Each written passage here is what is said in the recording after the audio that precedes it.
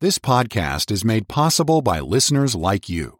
Please be sure to subscribe and share with friends and family. To help support this ministry, please visit walkwiththeking.org/donate. Thank you for listening. All right, thank you very much. And hello again, dear radio friends. How in the world are you? You doing all right today? Oh, I trust so. Bless your heart. I'm glad to be back with you. We want to look at Mark chapter 9 now. We just got into it the last time we got together. It's a story of what we call the Transfiguration, where the Lord Jesus Christ turned up the lamp of deity, so to speak, until his glory was shining through. His raiment became shining, exceeding white as snow. And this tallies, of course, as I mentioned to you, with the description of the risen, glorified Christ as given to us by John the Apostle in the first chapter of Revelation. It also tallies with Daniel's description of the Lord Jesus in a theophany that occurred centuries before our Lord's advent here into this world. So there's no doubt but that each of these persons described is the same wonderful Lord Jesus Christ. Well, the disciples were astounded.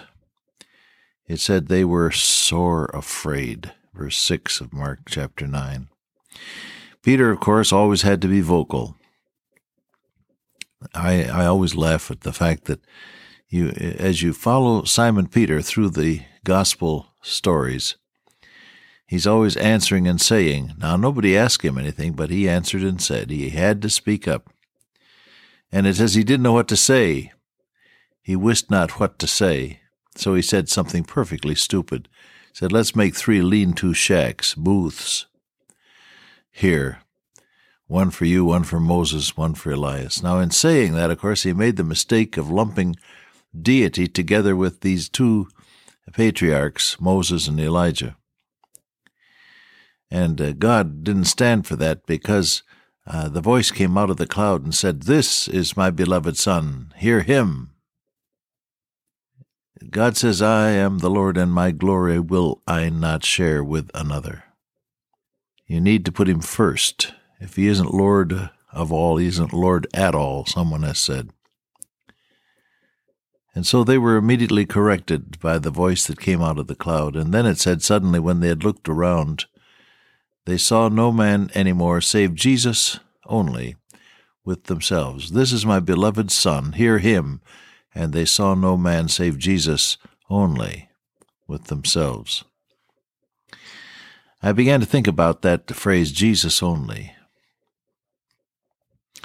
Now, there's a whole theological set of beliefs that has grown up into a denomination. I'm not going to get into that.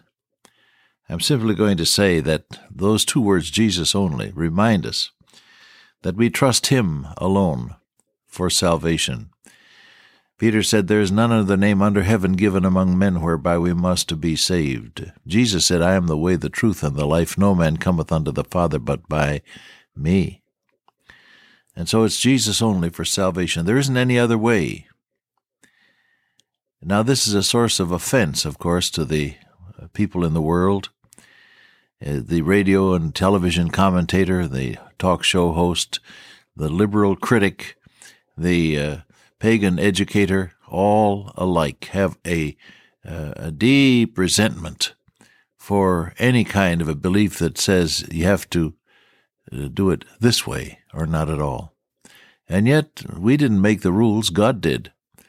And he said, "This is my beloved Son, hear him." None other name under heaven given among men whereby we must be saved. I may be talking to someone right now who is resentful about the exclusivity of the Christian message, and you say, what right do Christians have to say that this is the only way to be saved? Well, bless your heart, Christians didn't start it. Almighty God did. And so your quarrel is with him.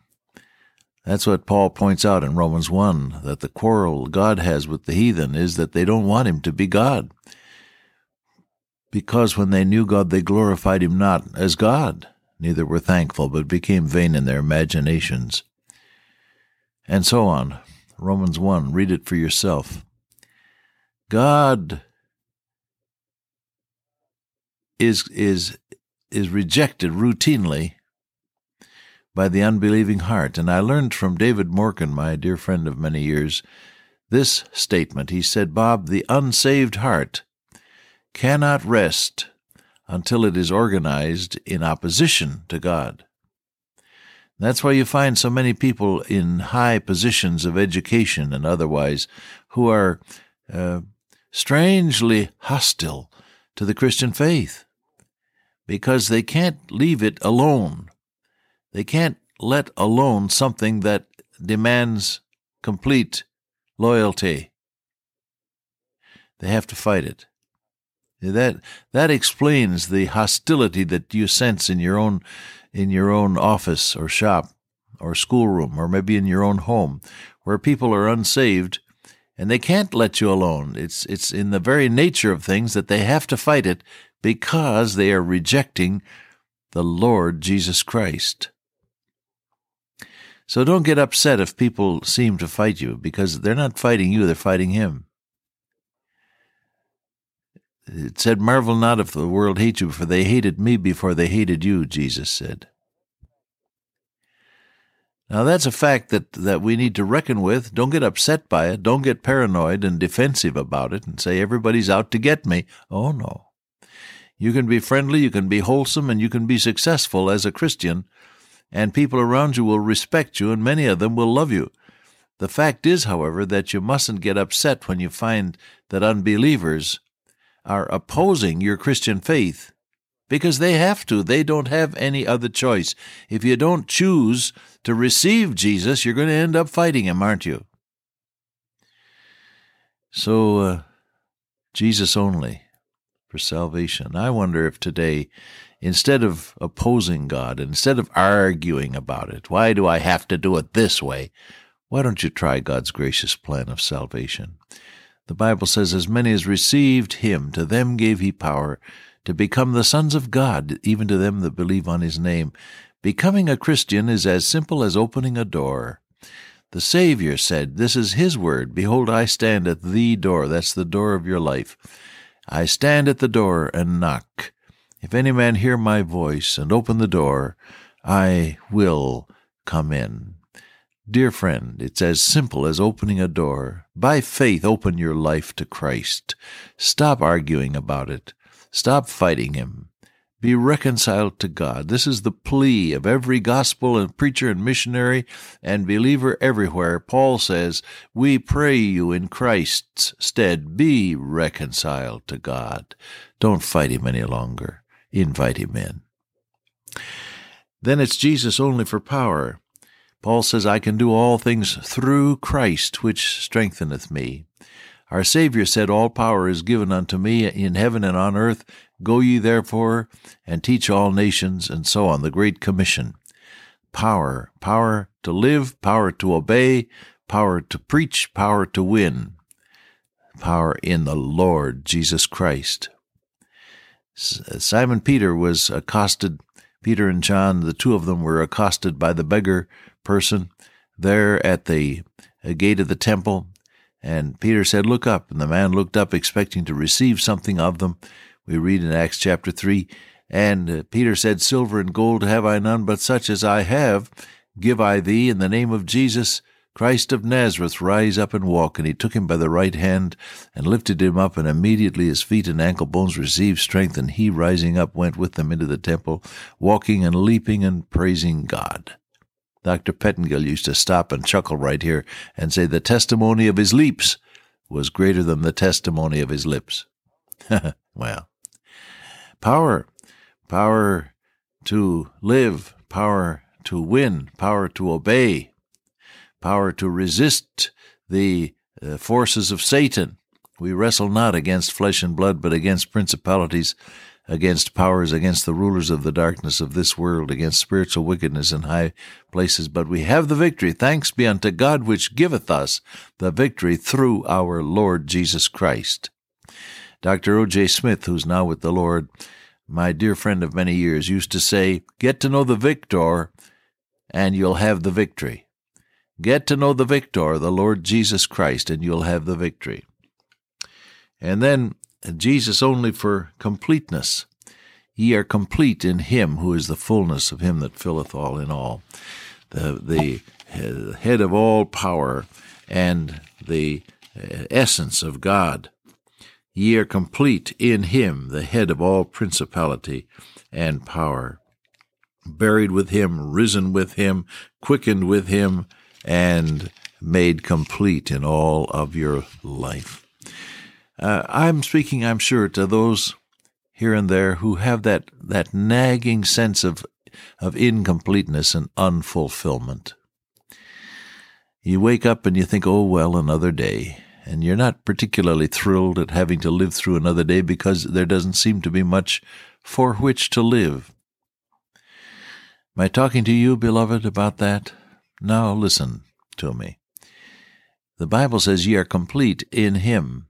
When you yield your life to the Lord Jesus Christ and make him Lord of your life, that means Lord of your feelings, Lord of your mind, Lord of your methods, Lord of your desires, Lord of your life goals, Lord of your relationships with others. Make him Lord of all when you receive the Lord Jesus Christ into your life as Lord. He fills it full of meaning. Yes, he does. So that every day is an adventure with your blessed Lord Jesus Christ. You're complete in him. No longer are you striving to fulfill the law in order to gain salvation, because Christ has already fulfilled it, and you obey God's precious word now, not to be saved, but because you are saved. You, he says, are his workmanship created in Christ Jesus unto good works, which God hath before ordained that ye should walk in them. That's Ephesians 2:10 that I quoted there.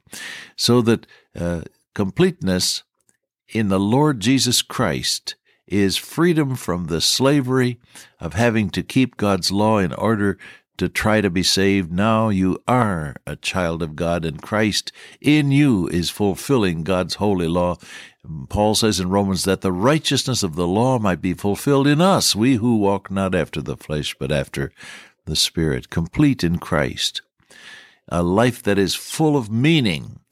It means something now for eternity, because you know that every word and every action can be used of God to help others to come closer to the Lord and to find faith in Christ. Meaning for your own self, fulfilling those desires, those hopes, those dreams, those ambitions that all of us have, but which so frequently are unfulfilled or are smashed upon the rocks of disappointment.